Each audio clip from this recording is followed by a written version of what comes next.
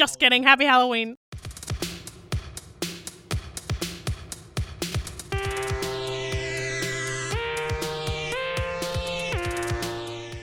Welcome back to the ADR podcast. I'm Brian Hamilton, and joining me on this very special Halloween episode of the show is Allison Truj. Welcome to the show. Thanks, Brian. You did very well on our most recent episode, the Star Wars episode, where you, me, and Kyle just kind of, what's the word I'm looking for? We just kind of, had some fun on the microphone and talked about the Star Wars trailer as we watched it. I'm glad you decided to keep me. After that? Yeah. Why? I don't know.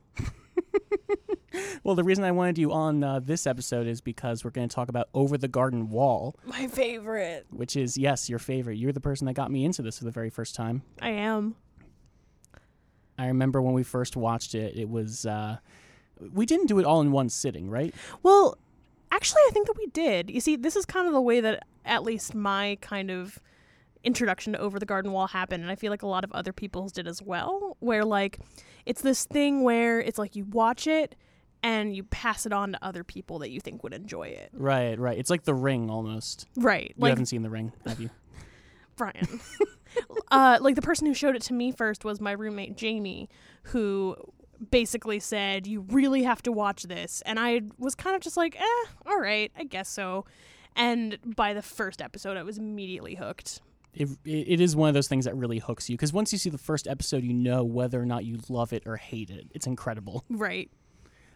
So we tend not to do spoilers on the show, but I want to ask you, before we delve into very spoilery territory for the rest of the episode, what would you say to somebody who has never seen the show before? How would you pitch it to them? How would you recommend it to them? I would say I would try to pitch it so that there was literally as little. I would want them to know as little about it as possible. Right. Because I feel like there's this like really incredible way that the details are revealed in Over the Garden Wall that you don't want to disrupt. Like, I almost think putting any sort of setting on that show is kind of like improper. Because I remember the first time that I watched it with you, you had a question that it hadn't even occurred to me in the first episode that I think would have not spoiled it for me, but it would have nagged me more if I had that question. Was it actually wasn't in the first episode, but the second, when they're at the Pottsfield. Mm-hmm. You said that you noticed that that Wirt opens the door where like the turkey's just got its head on the table. Humble? Hashtag me. But no, like this turkey's on the table, and we're kind of like, there's just like this little clip where he goes like, can we use your phone? And then there's this turkey, and like you're automatically kind of distracted by the turkey. But you notice that Wirt was looking for a phone, and you were like, there's phones in this universe? And I was like, I don't know, Brian. I don't know. I guess so. That's the thing.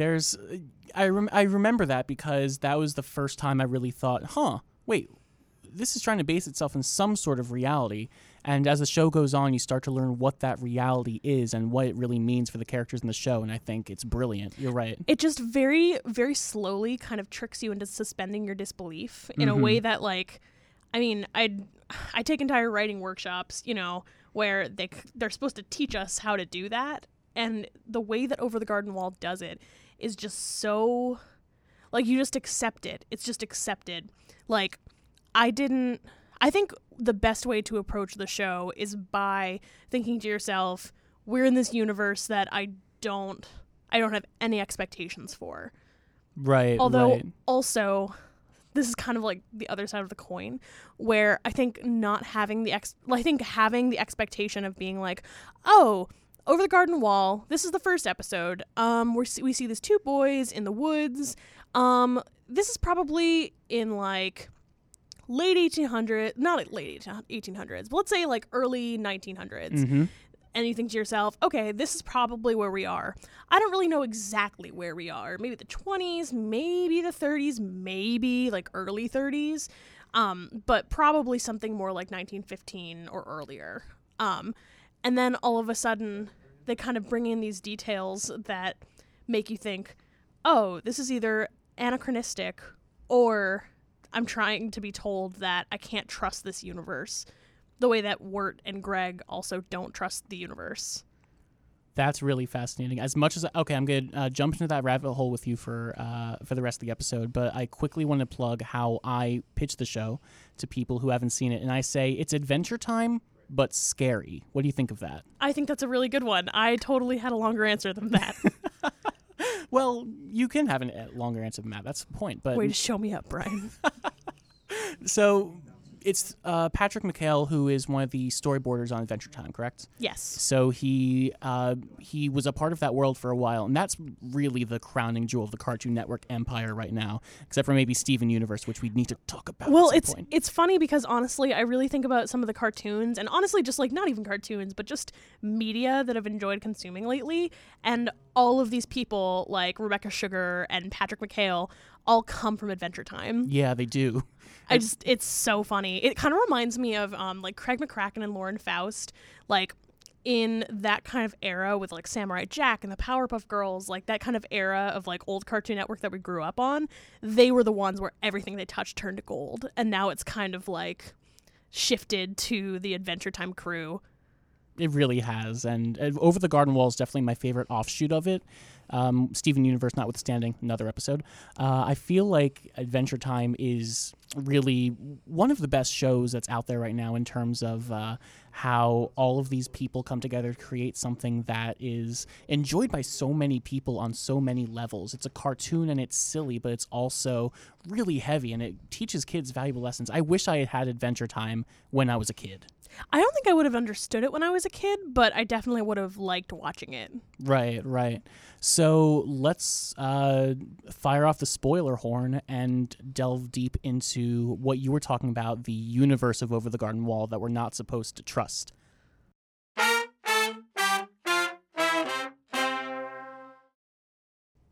So the show starts off with all of these vignettes. The very first thing that we see is a frog playing the piano and singing. And then we get these really shadowy vignettes. Like they look like Nickelodeons, like traditional 20th century Nickelodeons that you put a nickel into and look into. And it was like shadowy film and it was beautiful. That's what these look like. So you think it's set, like you said, in the early 20th century roundabouts. But then as things go on, you really get the rug pulled out from underneath you. Because it's kind of like you meet all of these characters who could really belong to so many different eras. Like, especially when we get to John Cleese's character. Oh, goodness. It was... Auntie Whispers? No, Auntie Whispers was Tim Curry. Tim Curry, right. No, John the Cleese, uncle. Yeah, Uncle... Something or other. That's my least favorite episode in the show. I'm going to disagree with you there, but man, as soon as you get there... it's kind of this thing where like, yeah, I could believe that this old guy is living in this kind of like large Gregorian mansion like in the 20th century. But you also could think to yourself, but this feels a little earlier than that. And then there's kind of this French Rococo style, which also kind of shifts in like a totally different era. And so these two kind of things meld together and you're like, okay, well, maybe I'm just not supposed to know when this is. And I think that kind of leads to, and again, this is after the spoiler horn, but spoiler alert, what I think that Over the Garden Wall is kind of an extended metaphor for purgatory. Mm-hmm. And I just feel like kind of having the mesh of all of these different eras put together really lends itself to that idea that there's like just kind of these snippets of life and they're just sort of meshed together in this sort of hodgepodge. Definitely. And even like all of that notwithstanding, there's still the fact that you don't know whether or not these things are real. So in a very highfalutin meta sense, the creators can throw in all of those elements as much as they want to tell this weird fantasy story. And we're led to believe it's a fantasy story. Yeah. Because there's all these animals talking and as magical. You said, the first frame is a frog playing the piano. Yeah. And you're like, okay, well... I can expect this. That's one of the like moments when it's revealed. This is what you can expect. And it's funny because actually, I would actually say like when we're talking on the level of realism, like an animal actually playing like the piano and singing like that, except for the episode, which is my favorite, the frog boat one. Yeah, the frog boat. With the exception of that episode, we actually don't really get that far into like completely unbelievable territory.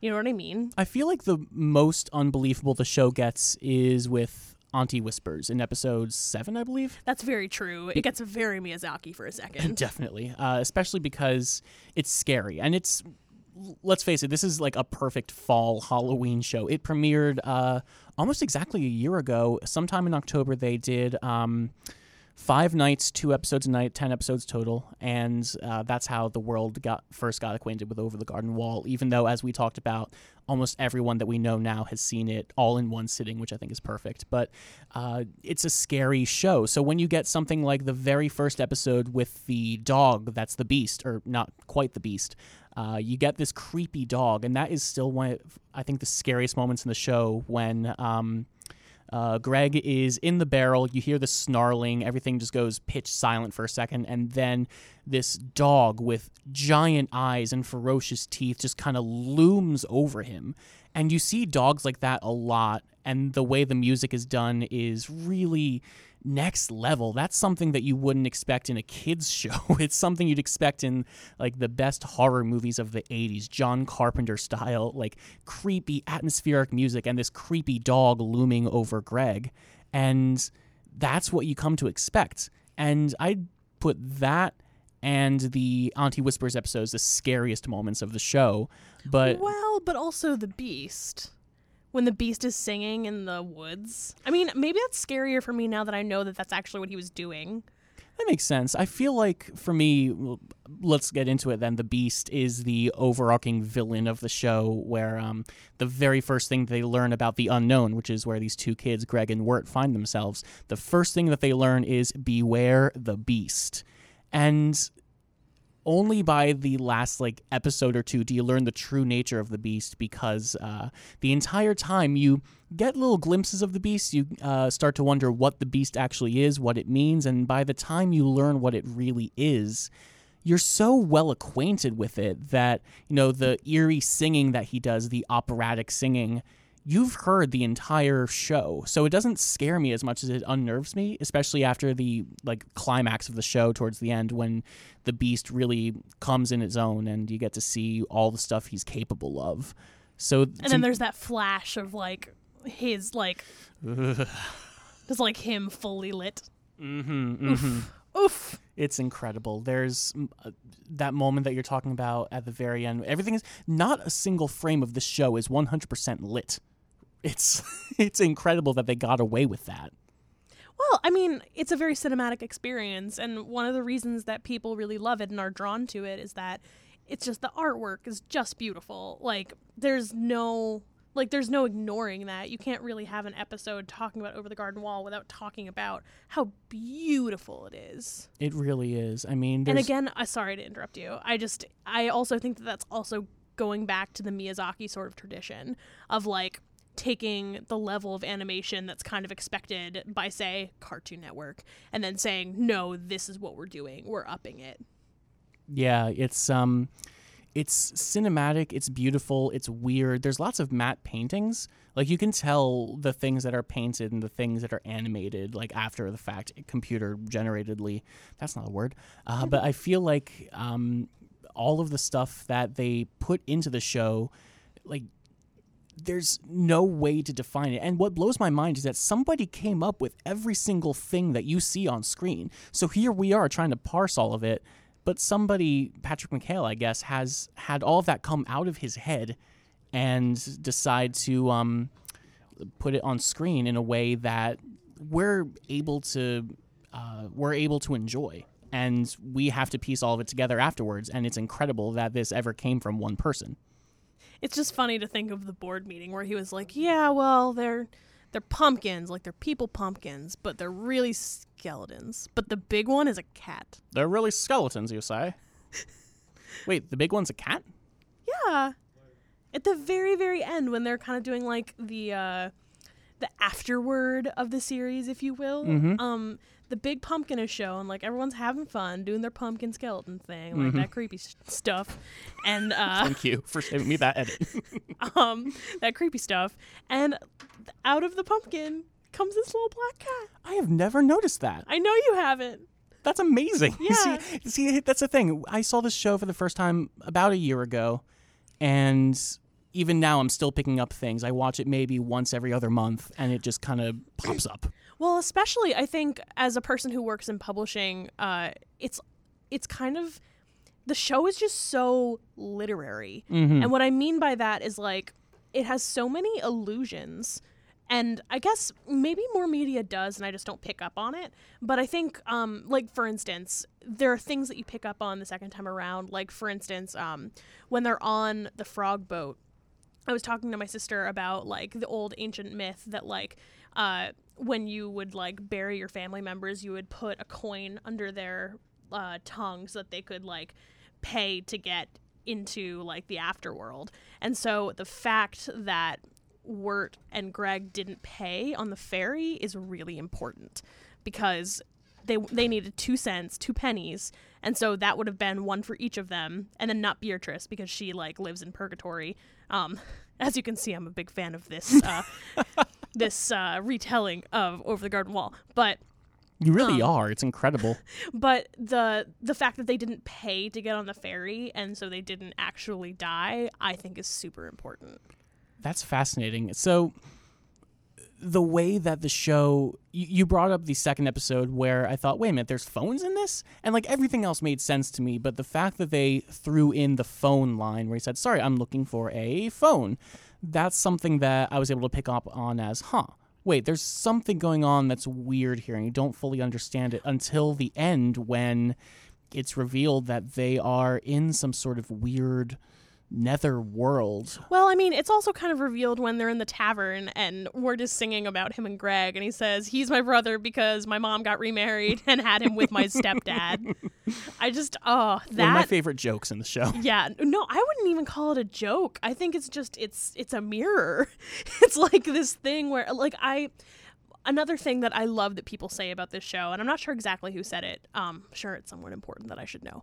But they said that Over the Garden Wall is like a Miyazaki film for Americans, like for Americana, with kind of a, what am I trying to say here? Like American culture in the same sensibilities that Miyazaki puts forth for manga. Exactly. And so I'm saying, like, having Wirt say, he's my brother because my mom got remarried and had him with my stepdad.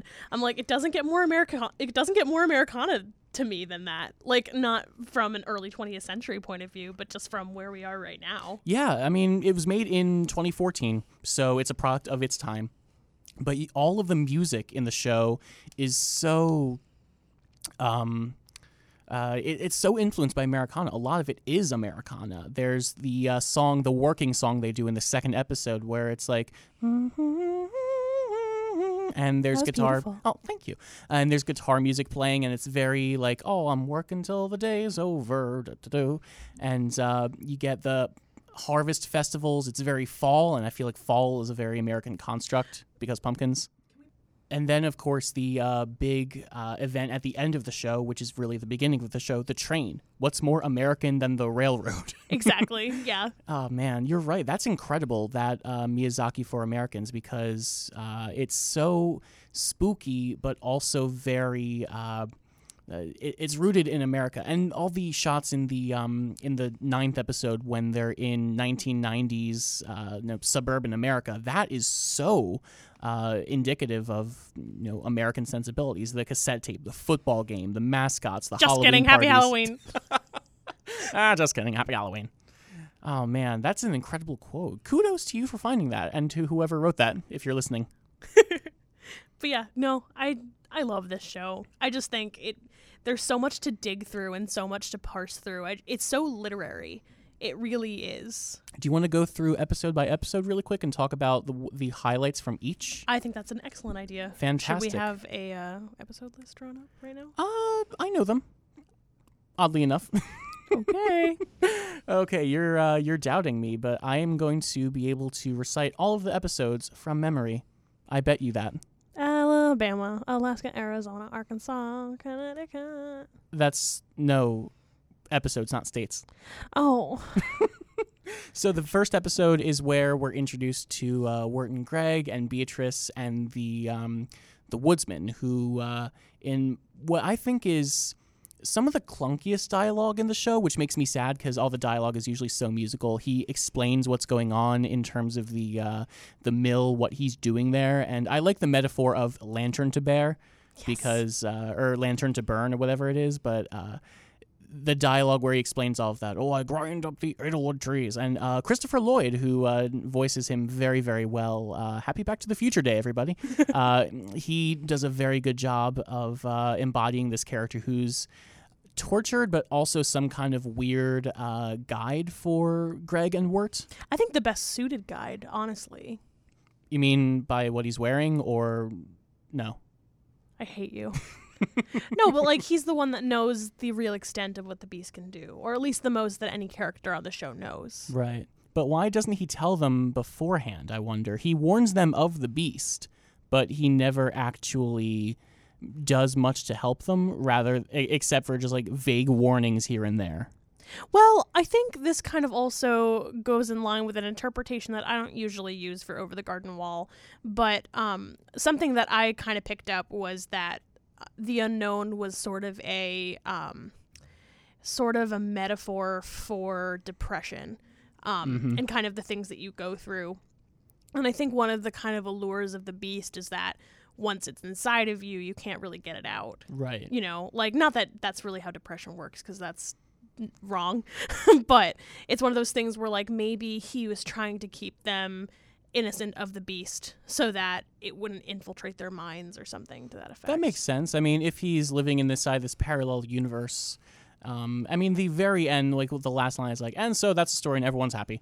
But over the garden wall, and then you see the epilogues of all the characters, he's still living there. The show bothers to tell us what happened to him inside this universe, regardless of if it's real or not. So his motivations are real, and whether or not he wanted to keep Greg and Wirt from tackling the beast or having the beast attack him. And that's the thing. The depression metaphor is such a thing now, like the Babadook, which is very heavy on the metaphor of this is something that's in my life. It is negatively affecting my life. It's up in the air whether or not it is quote unquote real or not. And it's something that is rooted in fear and doubt and darkness and all of that kind of stuff. Well, I think also a really apt description is the woodsman in the woods burning all of this wood that he chops down and finds, and the wood are all of these children that the woods has swallowed, and all he had to do was kind of realize that it didn't have power over him. Right. Every time I see that the kids are the trees in the end, I keep like... I just got chills even saying it. Yeah. I keep forgetting that. And then like I never sit down to watch the show and realize the whole way through that the Edelwood trees are children.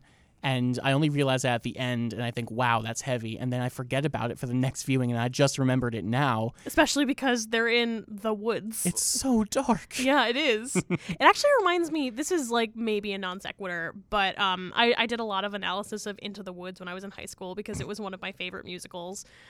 We actually like went over it in AP English, and it was like, it's this thing where my teacher said something that was so simple that was just like the woods, it's like this place where you go in and when you come back, it's like you're different. To milk the cow. To go to the festival.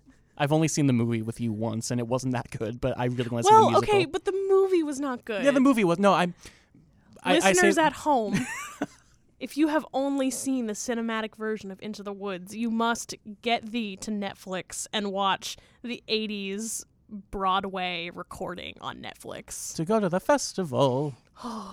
So, that was episode 1. Yes. Episode 2 is where we meet... Oh my God, I know this. You just forgot. I just forgot. Viewers at home. Oh Brian my God. Hamilton has forgotten the episodes. It's Pottsfield. It's Pottsfield, thank you. I was put on the spot by your bet, Allison Truj. Oh my God. Pottsfield, how can I forget? It's one of my favorite episodes of the whole show. So they're exploring, at this point, Beatrice is by their side, where Greg insists that she's going to give him a wish because she's magical, but she's not actually magical. And they... in the first of many quarrels about what to do, and that's probably my favorite like character-driven part of the show, is when Wirt, Greg, and sometimes Beatrice and sometimes Fred the horse and all these people, they're deciding what to do. And in the first one in the show, you have Wirt resolved to go to Pottsfield, and Greg resolved to follow Beatrice, and they have this really great little dialogue where they decide to finally go to Pottsfield. And then they're walking, and they find Pottsfield, which is deserted. And there's this really great musical change where it's this nice Americana, fiddle and slow kind of bassy guitar in the background. And then things hit a sour note as soon as they realize that the town is deserted. Also, you forgot to mention that on the way there, Beatrice kind of swoops down to Greg and is like, hey, let's ditch your brother. Yeah, looking back and watching on separate viewings and different viewings throughout the year, I've noticed that Beatrice is really pushy about her ulterior motives. And I remember when it was revealed that she was like working for Adelaide in like a negative way, I remember how surprised I was the first time, but every single time since, I've noticed it's very ham-fisted. Yeah, especially because like you notice when Greg frees her that she wasn't really stuck, because she was like, great, now I have to do something for you. That's the Bluebird rules. So they find Pottsfield. There's the wonderful moment with the turkey that we talked about already at length. And then they find a creepy cult dance festival thing. And, oh my God, one of the best lines, the pumpkin lady goes, aren't you a bit early? Oh. I thought, that's what I thought. So it ends up at the end of this episode, you learn that they're all skeletons. Well, the thing is that this is the really disturbing part, is that you would think to yourself, you look at these children and they're clearly like not skeletons, which leads me to believe that they're actually not all skeletons. They're just all dead. Oh, hang on. Isn't that disturbing? I never thought about it that way before. So you think that inside those pumpkins, even though at the end of the episode we see them dig up 2 more skeletons for the party, and like, hey, you dug up the life of the party, that there are some in there that are not necessarily skeletons, but other decaying parts of the human anatomy? I would just wonder why that she pumpkin would wonder why they were there. Because she said, you're not ready to join us yet. Huh. It was clear that they are not skeletons. Right. So it wasn't like a shun the non-believer because they were obviously not skeletons, but right. That's creepy. Yeah, I could be wrong about that, but that just occurred to me. That gives even more meaning to the end when Elnrock? I don't know. They say his name once, and I can never remember it. But when the grand old pumpkin in the center, when he says, "You sure you don't want to join us?" What would he have done if they had said, "Yes, we want to join you"? Probably killed him and buried him and waited for them to be skeletons. Oh my God, that's this is a kids show, everybody. Oh man, that's one of my favorite episodes because it turns up the creepiness factor because things get really dark inside the barn where they end up locking them in. Like, let's leave now, and then 2 people close the doors, and you're okay, great. Well, and it also like if any viewer had any kind of notion that maybe normal things were going to happen in this universe, they're like, well, no. Yep.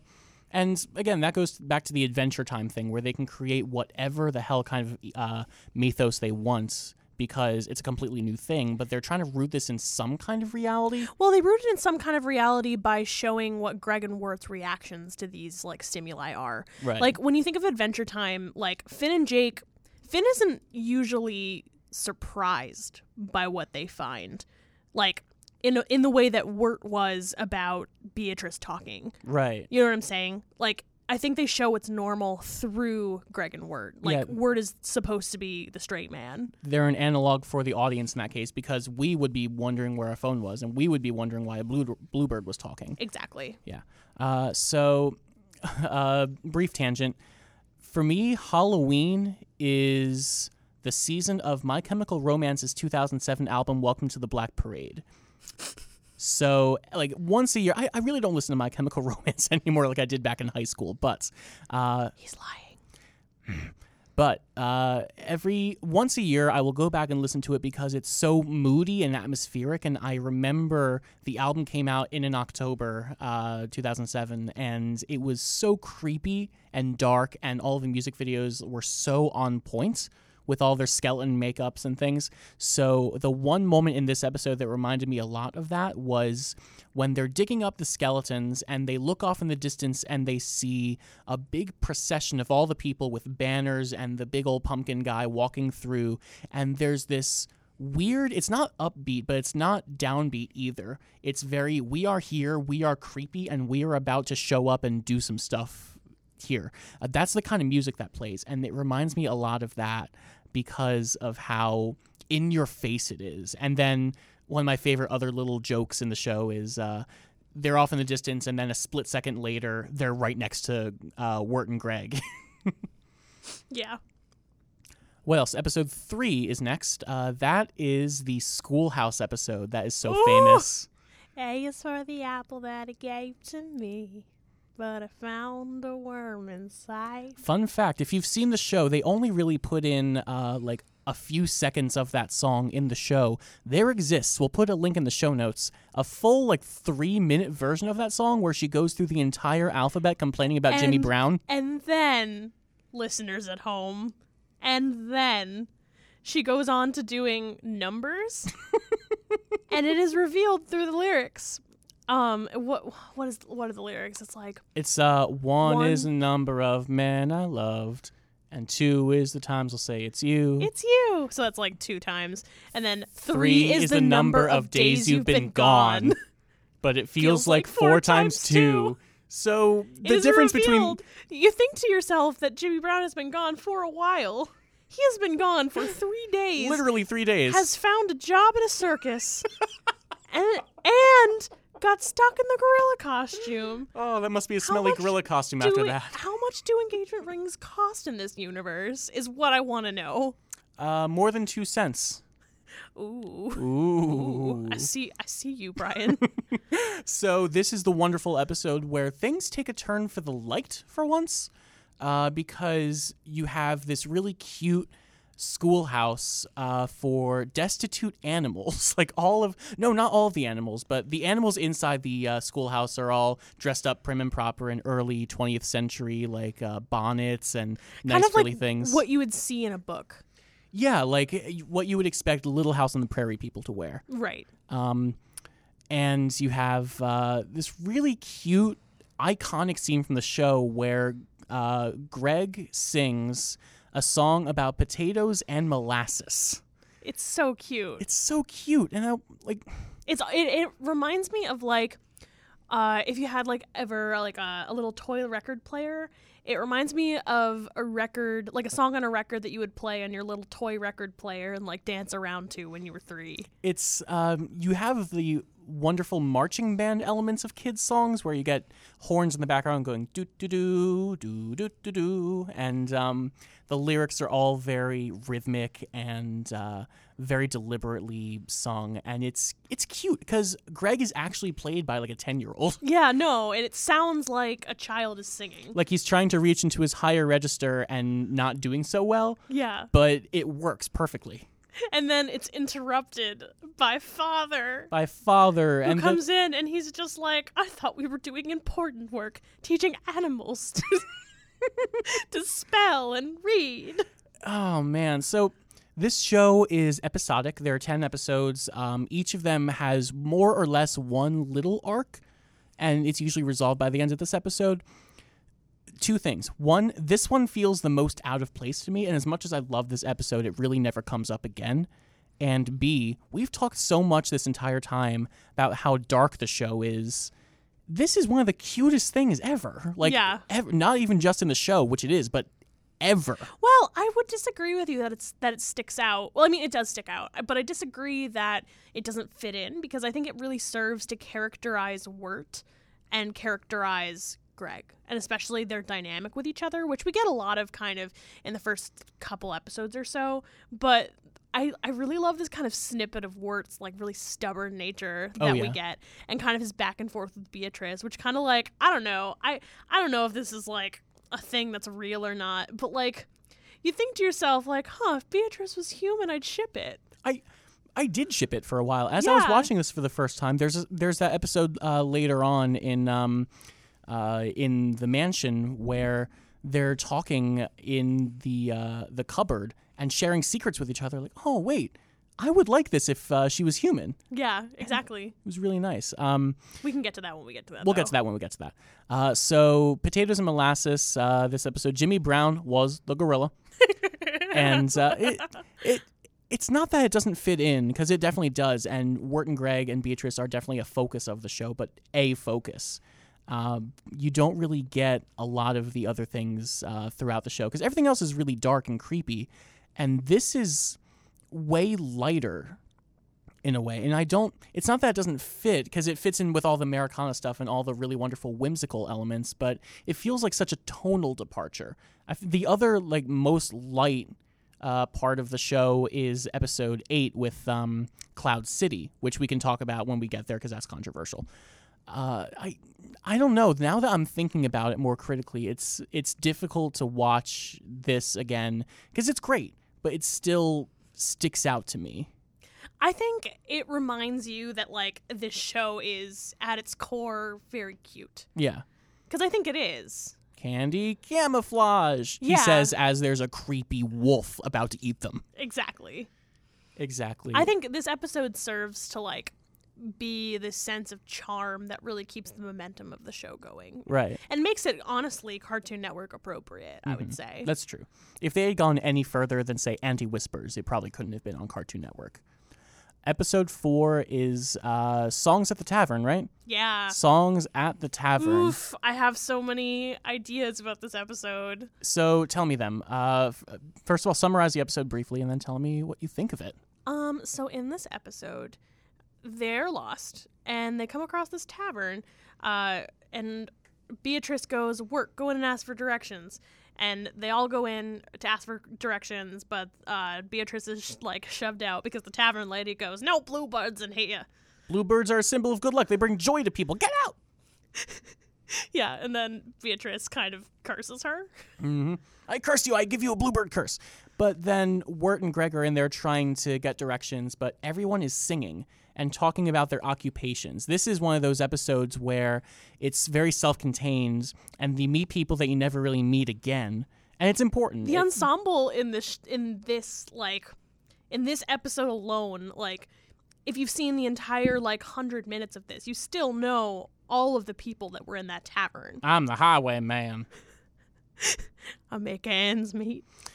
We get little songs, literally 40-second songs from each of these people. You have not 40 seconds. No, they're short. The Highwayman couldn't have been more than a minute. Yeah, that's true. I mean, I think so. We each get this kind of snippet of what they all do, and then it kind of comes down to they ask Wirt, "Well, who are you?" And Wirt was like, "I'm just a guy." Yeah, well, because everyone else there goes by their occupation. There's the highwayman, there's the barkeeper, there's the cobbler, the master and apprentice, there's the cake baker. Well, I think this is where I'm going to get into my analysis of this. I think it actually really kind of supports the idea of the depression metaphor, because I think they cling to this kind of identity in order to keep themselves from the beast, because all of them know of the beast and they're all very afraid of the beast. Right. And so all of them, I think my sister found this on Reddit and kind of told me about it, because we all know that Reddit is the truth. That the reason that they're also kind of gung-ho about what they do in their lot in life, it's because then they won't be consumed by sadness and resort to the beast. That's fascinating. I've never heard this. We've watched it with your sister, and we've never talked about this before. I have secrets from you, Brian. I don't tell you everything. Oh, my God. Yeah, so we get these wonderful moments from these people, and I really like that analysis because they all do know of the beast, and again, there's all of these people around to warn Wirt and Greg about the beast and not to, talk to the beast at all. And so they move on. They escape. Not escape. They're just trying to get out of there. They're Wirt has found a newfound identity as the Pilgrim, who is in love, and we learn more about that love later in the show. But there's they just keep going on. They grab a horse, who is Fred the talking horse, and ride on into the next episode, which is episode 5, when they end up at the spooky mansion. Uncle Endicott. That's his name. That's who John Cleese plays. Uncle Endicott, who is not actually their uncle, which they establish. And this is what confuses me the most. How did they get in there? This is the coldest of the cold opens in the show. Well, I don't think we're supposed to know how they got in. Well, I mean, the episode opens up with them sitting at a table. I just imagine, like, knocking on the door. Greg knocks on the door, and Endicott kind of opens, and Greg just kind of like, la, la, la, la, la, like, just dances in. That's what I want to believe happened. That's in your head canon.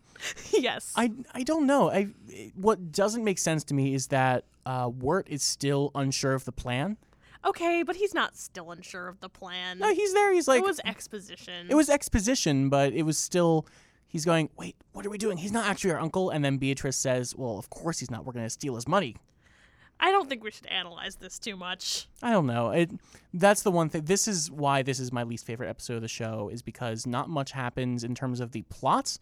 We're built up this whole time with the expectation of a ghost in one of the parlors, which is creepy, admittedly, and that fits right in with the Halloweenness of what I want the show to be.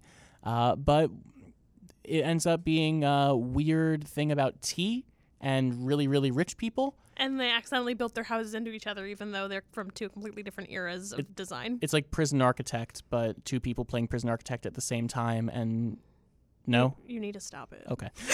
So the thing of most value in this episode to me is Wirt and Beatrice in the cupboard, rummaging about, looking for money, trying to find money, but then they talk a lot about what they are and what they're doing and how they feel, which is great. Which reveals that Beatrice was once human. And that is the big twist. Well, it's not even the big twist, but... I don't know. I expected that the entire time. Me too. And I can't tell you why I did. It's like she knew what waffles were because Greg goes, do you eat waffles? No, I eat maggots. How could you not eat waffles? You get that moment. You get this moment of... there's one point, I forget when, but it's Beatrice saying, well, in some ways, I'm trying to get home too. And that screamed to me, I'm trying not to be a bluebird anymore. Yeah. No, but like this moment of them kind of in the closet together and they're like kind of talking about stuff and making each other feel better about their like situations. It's just, I ship it. I do. I really do too. Especially because at this point, like we kind of know a little bit about Sarah, I think. Like we get kind of snippets about Sarah, but we don't know anything about Sarah yet. So we have no allegiance to the idea of Wirt and Sarah being a shippable pair. Right. So this leads into episode 6 when they're on the Frog Ferry, which is... It's your favorite episode, right? Yes, it is. I can't tell if it's my favorite or not, but it's definitely up there. It's incredible. It's your favorite. So this is another one of the really light episodes where things take a very posh 20th century turn, where everyone's dressed in these nice clothes, and there's a band playing. They're riding down this nice ferry with the big old wheelie thing. And as a nerd who in high school played the bassoon, I can't have any other favorite episode because Wirt finds himself playing the bassoon while they're running away from the boat police. Oh, but the fingering is totally different. And I guess if you change the registers, they end up matching up. Wirt, do it! He talked about the embouchure, Brian. Plebe. Wow, okay. I didn't play any instruments in high school, but sure, I'll tell you that. They're also all frogs. I don't know if we mentioned that. They're literally all frogs. All of them are frogs. Except George Washington, who is Greg's frog, who is naked. Yes. They are chased by the boat police, and they're not police on other boats, but they are the police on the boat that they are on. Because they didn't pay to get into the afterlife. They didn't. Going off of your old theory where they didn't pay the 2 cents. Well, everything after that moment when they get off the boat and they haven't paid, everything gets dark and winter. Oh, that's right, because it's Auntie Whisper's Cloud City flashback ending. Yeah, no, we don't meet anyone new. You know what I'm saying? Right. That's interesting. Except for really the fisherman. Oh, I love the fisherman. Fish. Cannibal. So what makes this episode so special to you? Is it the music? Is it the relationship? For me, it's the music. The music really just like sells me. And also we get the title like lyric in this one, and George Washington sings. It's everything that I could ever want from a cartoon is in this one. It's so sweet, too. It really, truly is. It reminds me a lot of Steamboat Willie. I mean, like, they do a lot of classic things in the show, but this one especially with the static camera and the chasing and all of the gags where they return to different places on the boat different times running through things, and the practically silent episode, too. Like, no one talks but Greg, Wirt, and Beatrice. Yeah. Which is incredible. None of the frogs talk. Yeah. It was very Steamboat Willie and very, very cute. We also I keep forgetting this is the episode when it happens, but this is when we finally meet Adelaide. Yes, it is. At the very end, we get the actual realization of what's really happening. And at the very beginning of the episode, when they're on the boat, there's a moment where Beatrice is sad and Wirt goes, "Oh, come on, why are you so sad? We're going to Adelaide. This is fun." Yeah, I guess. And we learn something is up. Like, we get the sense that something is up. And I thought that she was just sad that they would be departing. But then she runs into Adelaide's a cottage. And Her office. Step into my office. Beatrice, we really need you to come in on Saturday. Always be bluebirding. So we end up, she flies in and says, "You can't take these children. They're good." And we think, oh, God, what? And like with that one line, we learn the horrible stuff that Adelaide has in store. And I think it's brilliant. Yeah. No, it's also like Adelaide isn't quite as scary as we're led to believe, but her cottage is. And then all of a sudden she like kind of snaps her fingers, and then all of this yarn comes down and encaptures Wirt and Greg, who unwittingly have followed Beatrice. Because otherwise they wouldn't have known, because Beatrice just wouldn't have brought them. Exactly. I don't know. I feel like the I really wasn't led to believe how scary Adelaide was, because I wanted her to be like, she's the good woman of the woods. Every time they say her name, there's little chimes in the background. So the fact that she is as creepy as she is really surprising to me. Yeah. What else? We should keep going because we're like 40 minutes in, and we don't want to take too long for this, and I really want to spend a lot of time with you on the end of the show. Yeah. But they get out of Adelaide's place. Greg, no. I get the two mixed up so often. I don't know why. They're such different names, but I don't know. Wirt is upset at Beatrice for all the stuff that she did, and so they march forward to another little cottage where they try to find shelter in episode 8, the ringing of the bell, and this is where we meet. What is the girl's name? Lorna. Lorna, yeah. Yeah. Lorna, you've... I keep thinking it's Lana, but it's just Tim Curry. Yeah, exactly. Oh, man. Horse brutality. That's a Rocky Horror joke, kids. So they meet Lorna in the house, and the way she speaks is unlike any other character in the show. Because she's, like, British. She's British. She talks in these really wonderful colloquialisms. She sounds like a Neil Gaiman character. She also, like, is kind of dressed like a pilgrim. She really is. My favorite little bit of dialogue that she has is, "Come out, my turtles." Because they're in the turtle thing, but they're her turtles, and it's really cute. But we can't reject talking about Auntie Whispers. Auntie who is Whispers. right out of a Miyazaki Oh, movie. my God. What character from a Miyazaki movie does Auntie Whispers remind you of the most? Oh, God, from Spirited Away. The woman with the big old eyes, right? Yeah. Yeah, that runs the whole place. I keep forgetting her name. Me too. I don't remember But any Miyazaki names. Can we talk about something, though? Yeah, what's You know how the dog eats the turtle, Mm-hmm. and the dog turns into this kind of, like, beast? Mm-hmm. Auntie Whispers eats the turtles. Yes. What does she look like when she's not eating turtles? I have no idea. This which is what incredible. I want to know. These are questions I have for Patrick McHale. That's amazing. You're right. It's like, I never thought of it. Oh my God. Wait, she eats the turtles. Yeah. Huh. Brilliant. Yeah. Nice. We just high-fived. I like how we both felt the need to say to people that we high-fived. Well, we want people to know we like each other. We like each other. So Auntie Whispers is one of my favorite things in media in general. There's a moment like this in Paper Mario. Remember Paper Mario on N64? I've never played Paper Mario. Paper Mario was so good. The first one, not the other ones. Anyway, it's where we're led to believe that there's this really creepy person showing up, And I love the panic of having to hide from this person that's about to show up. And Lorna says to Greg and Wirt, okay, hide. Auntie Whispers is coming back. And Auntie Whispers, ooh, what's that? So they're hiding. And I love that moment where there's the panic of needing to hide. There's the near discovery. Auntie Whisper says, oh, Lorna, you have children here. They shall soon die.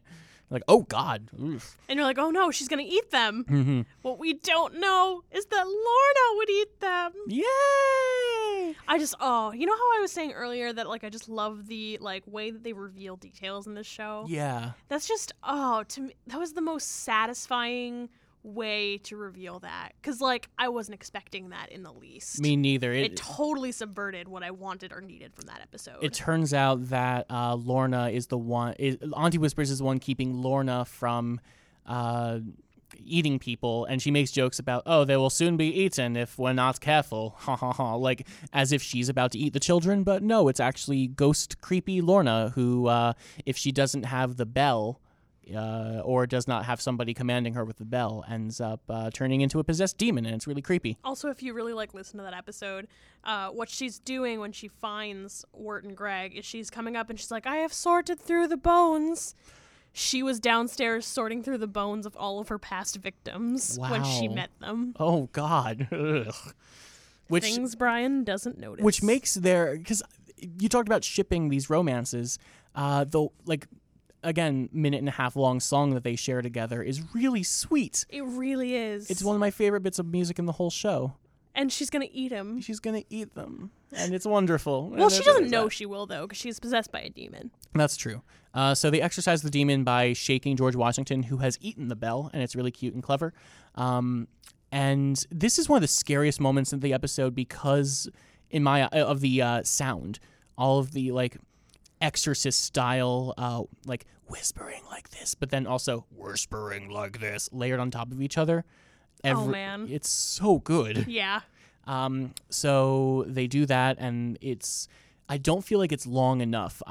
The little shocking, terrifying moments of the show make those terrifying moments way more poignant. I wish there were more of them, but if there were, it wouldn't be as special that they did that. Yeah. I mean, also the thing that we can think about after this is that, like, you know, they have. I actually was wrong earlier when I said they got off the boat and then it's kind of winter and they don't meet anyone else because they do meet Lorna. Right. But this kind of, like, interesting thing happens where all of a sudden, now that Beatrice betrayed them, it's this thing of like, well, who do we trust? Exactly. And it's like, we don't trust Auntie Whispers, we only trust Lorna, but then it's like, you can't trust Lorna either.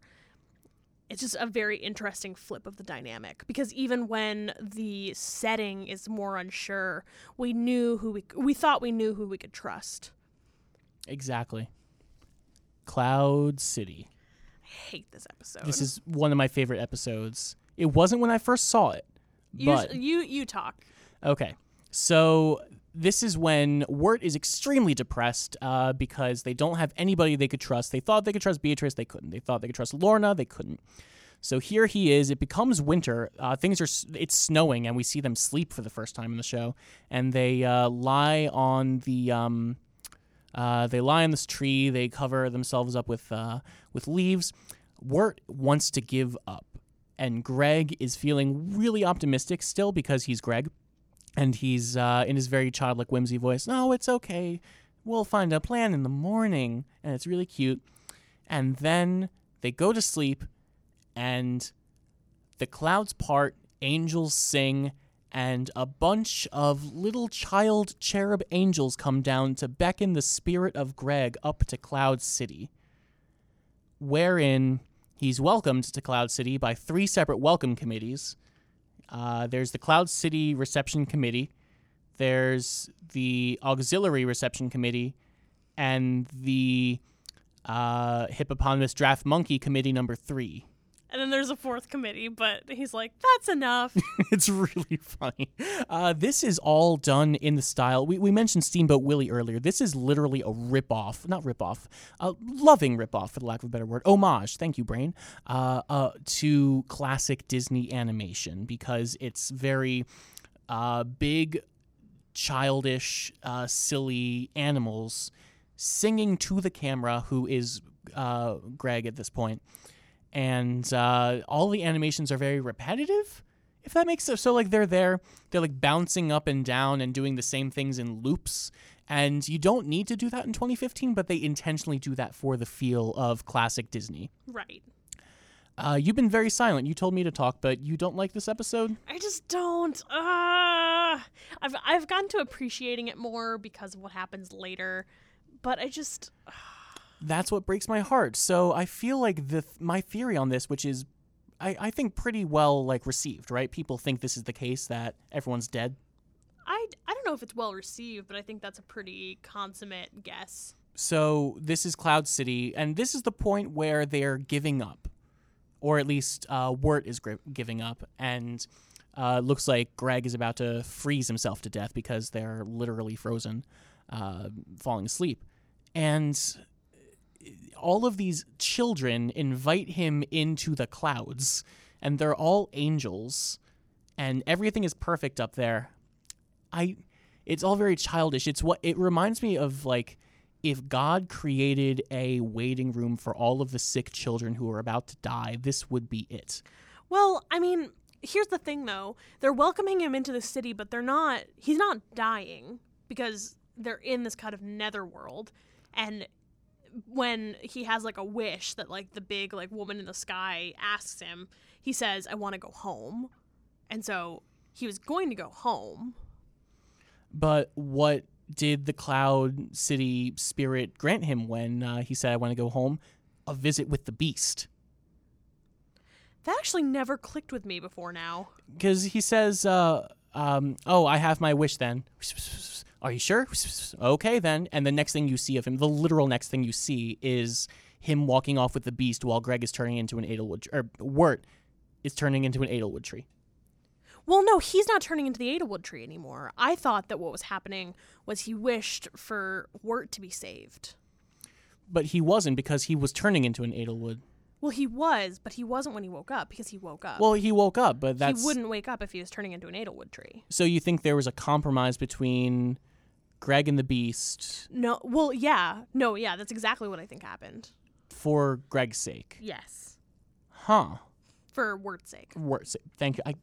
Single syllable names. Come on. So, I don't know. I still like the theory that this is a place where all of the dead children go, because he is young even for people in the unknown, and it's all lost children, as we learn later, that are dead and turning into these trees. He's still young even for that. Yeah. So, I don't know. What really gets me is... So when he's in Cloud City, the entire thing is this big musical moment where everyone is singing and dancing. It's all very cohesive and very nice. There's a lyric in the middle where all of these very obviously real little children say something along the lines of like, everything is fine here. We always have the most magical time. Hitch a ride to Cloud City, something like that. And it reminds me a lot of like, I haven't seen Pinocchio in years, but it reminds me a lot of like that kid colony in Pinocchio where they're having a blast, but everything is actually horrible because they're dead. Or something along those lines. They're not actually dead in Pinocchio, I don't think. I haven't seen Pinocchio in too long of a time. Me too. That's Cloud City. We could probably do a whole episode on Cloud City just debating. You could do a whole episode on Cloud City. I'm really done with Cloud City. Into the Unknown is what they call episode 9, which is interesting because episodes 9 and 10 are called Into the Unknown and The Unknown. And they are in the place they're in is called The Unknown. So it's like when they sing the lyrics over the garden wall in episode 6. You're like, oh, this is important then. Well, I mean, I actually think it makes a lot of sense because episode 9 is all the exposition we should have got in episode 1. Right. They go into the unknown. If we were watching something that was a lot less skilled in storytelling. Right. So going into the unknown, that's like all of the that's just telling us like this is all the exposition you needed. And then the unknown is their result. Right. So this is where we see Wirt actually putting on his costume. He's wearing this... he was a gnome. Yeah, he was a gnome. Well, yeah. I feel like my favorite little detail is when he finds the costume, and it's a literal Confederate soldier outfit. Yeah. And he finds the head, goes, no, throw that away, but I'm going to take this cape, which is very nondescript. And I think that's great. He takes his Santa hat, cuts it off, and becomes a gnome. And he's like, yes! he looks in the mirror and says, yes, this is my Halloween costume because I am a Halloween person. And it's like, cool, good for you.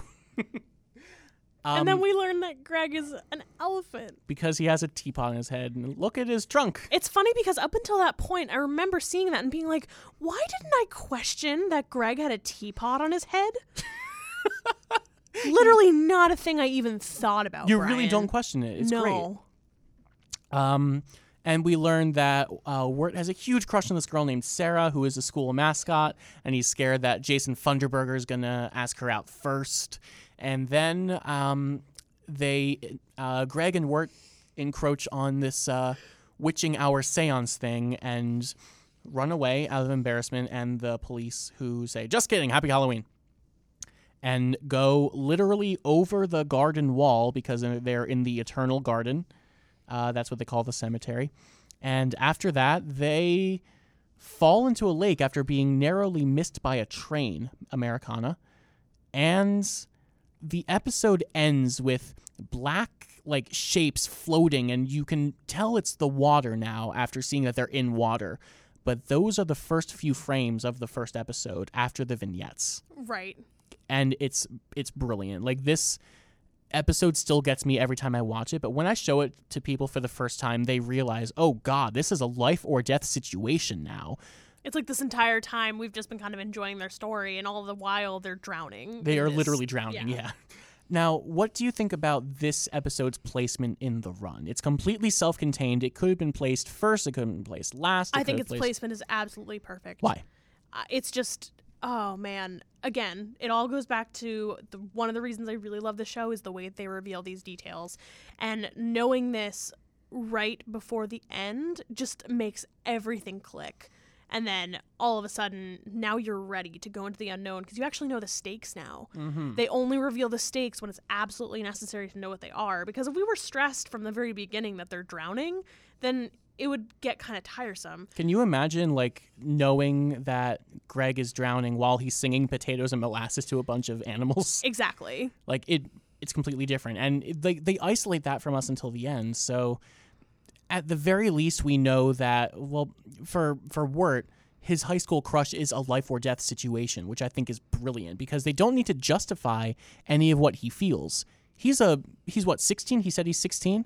He's 16 years old. That's, of course, what you're going to be worrying about in life. It is a life or death situation for 16-year-old kids. Yeah, I love this episode. I think it's absolutely perfect. The details are great. You look at Wirt's desk, and he's got a bunch of textbooks on it, about French Rococo design. That's why it's an interior design textbook, which is why he knows all about the interior design at Endicott's mansion. I never noticed that. That's amazing. And there's also a tape recorder, and there's a clarinet, I think. And I think there's actually a train set, which is another detail I noticed. Wow. Yeah. That's heavy. I know. I like the music that plays. It sounds very Pearl Jam, even though I know you don't like Pearl Jam. I wish it was more The Shins. Well, I think that the music was actually perfect. There's perfect, yeah. There's no musical choice on this show that I question. Right. It felt very 90s still because they're still using cassettes. Well, also I think it's kind of nondescript 90s. You don't know exactly when it is. That's true. I don't know. I still wish it could have been the Smiths or something that were playing just because I love the Smiths. But yeah. Well, but I like that it's it could be 93, could be 95, could be 96. Yeah. I like that. I really like that too. It's very cute, it's very sweet, but then as things just keep ramping up.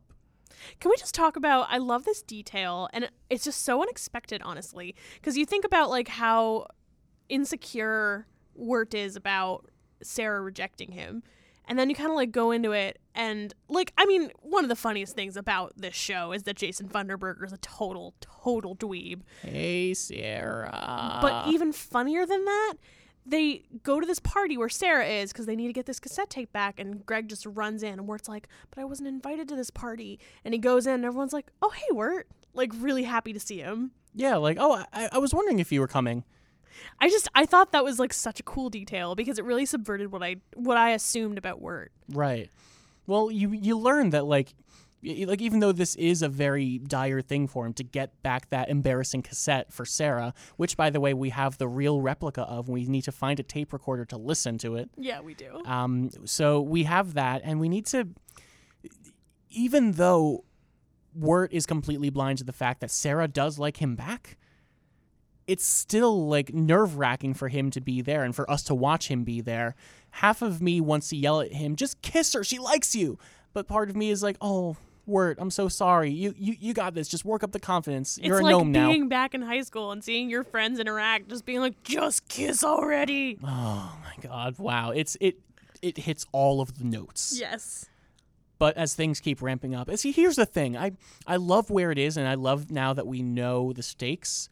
But when it comes to like Over the Garden Wall as a cohesive whole, I wish there was more of this episode. And almost like how I wish there were more like terrifying moments like Auntie Whispers, because I love the I love them, but if there were too many of them, they wouldn't be as special. And that's a metaphor for the entire show, because it's like there's this real part of me that's like, I would watch a whole prequel about like where this show was. Or like an after the fact almost. Right. Like like not a season 2, but kind of like a where they ended up. But also it'd be like, that'd be so meaningless. What would that be about? Everything that Over the Garden Wall is about, they nailed. Exactly. It is there in those 10 episodes, and if there were any more, it wouldn't be as special to us. Right. Oh, man. Last episode, and as much as I want to get into all of the nitty-gritty of all the philosophical things, we've done that a lot already. We really have. I was actually thinking, I don't really know what I have to say about this episode. This is the climax of the show, where Beatrice is looking for them again. She wants to save them. She wants them to be okay. They reconcile. Greg is with the Beast, and fulfilling all of these little riddles. Yeah, so like, oh, you got the golden thread or something. Oh, it's just a spider web. Oh, you've got, I forget what the other things are, but the one big thing is, lower the sun into this china cup. This really reminded me of Into the Woods, these like little riddle challenges. I was like, oh, it's like The Witch. It's great. If only Meryl Streep were the Beast. Oh, man. Oh, man. So I love the dichotomy, because we know how terrifying the Beast is at this point, but I love how cute Greg still is. Yeah. Like, oh, no, he's very nonchalant about it. What breaks my heart is the second half of the episode. It's nighttime. Greg is starting to become an Edelwood tree. The vines are starting to grow all over him like they were for Wirt earlier, and how they presumably did for every other child. There's the line that finally reveals everything. You've been chopping down lost souls and children for years to light the lantern. And there's a really great confrontation between the woodsman, the Beast. The Beast offers Wirt the chance to be lantern bearer to keep his son alive. That's the woodsman's daughter, right? To keep his brother alive. But then Wirt says the painfully obvious thing that no one ever thought was, it's almost as if your spirit were in the lantern. And then we get, what else? We see the little glimpse of the Beast once the light passes him. Terrifying. Terrifying. Like, he looks like he's... he looks like he's made of Edelwood trees. Oh, I was thinking Freddy Krueger and just like completely scalded skin.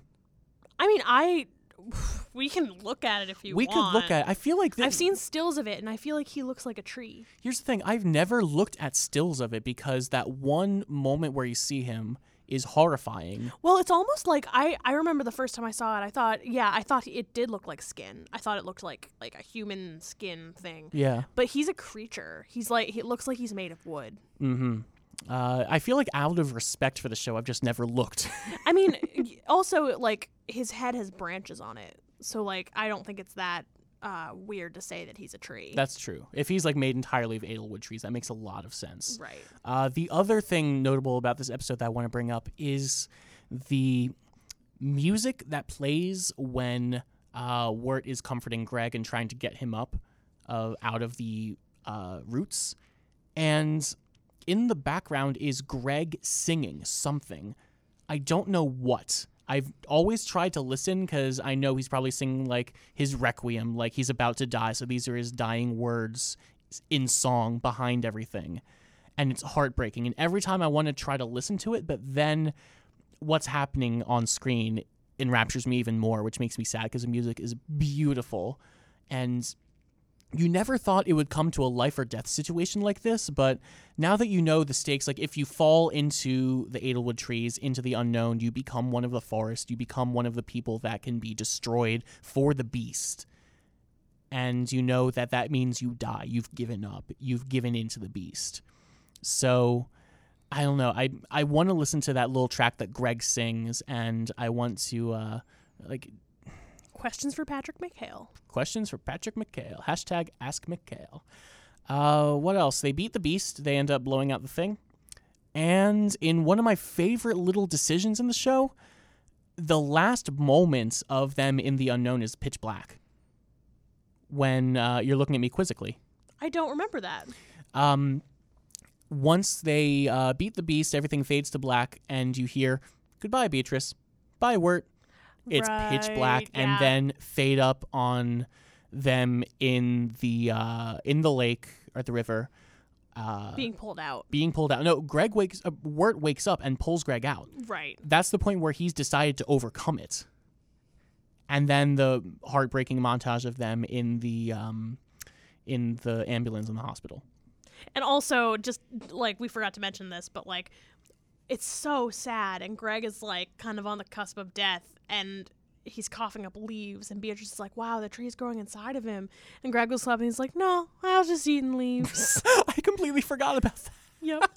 He always is Greg, even when things are horrible. Right. He's so true to himself, and it's wonderful. No, I think that's a really cute thing to like close the show on. Definitely. And also in the end, like the end shot you see of everyone, they're in the hospital, and Greg is dancing around with George Washington, and you can see a little light in his stomach where the bell is. There's two things that make me think, not even question, but or confirm whether or not these things are real.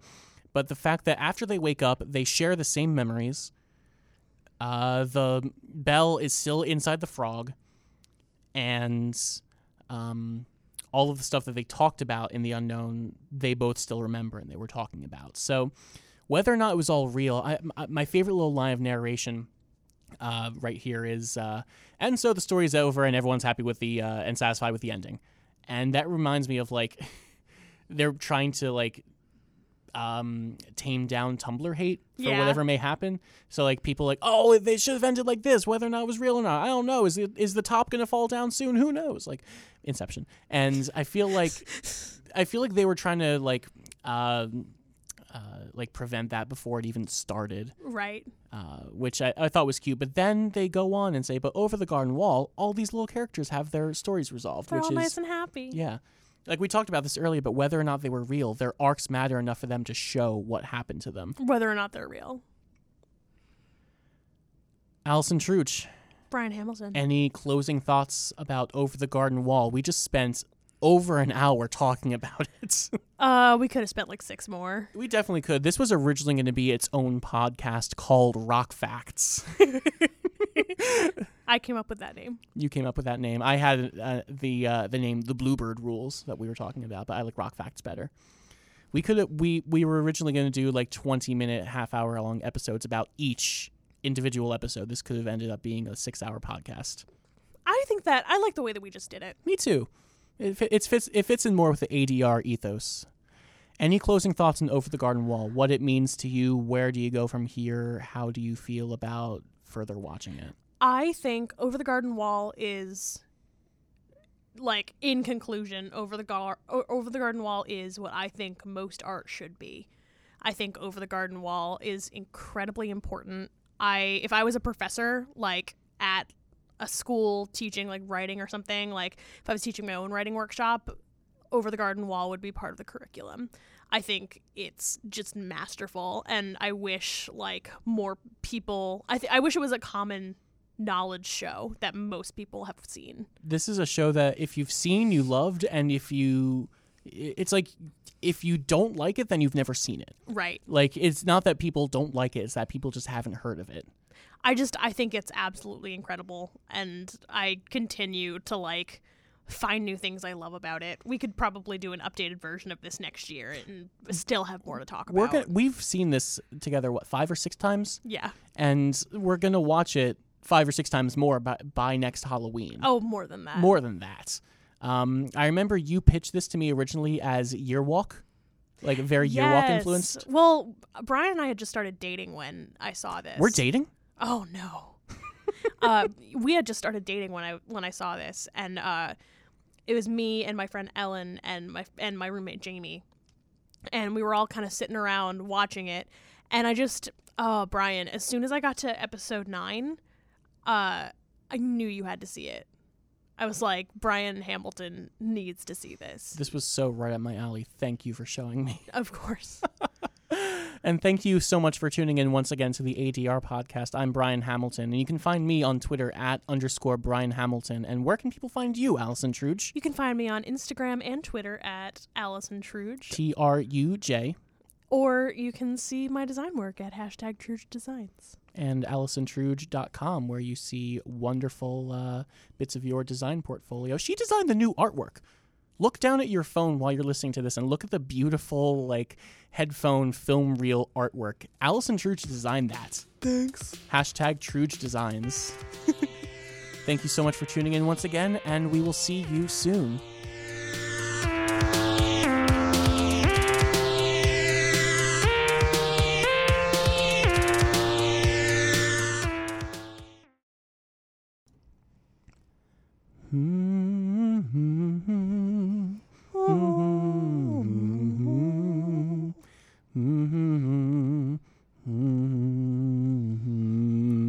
You're cute.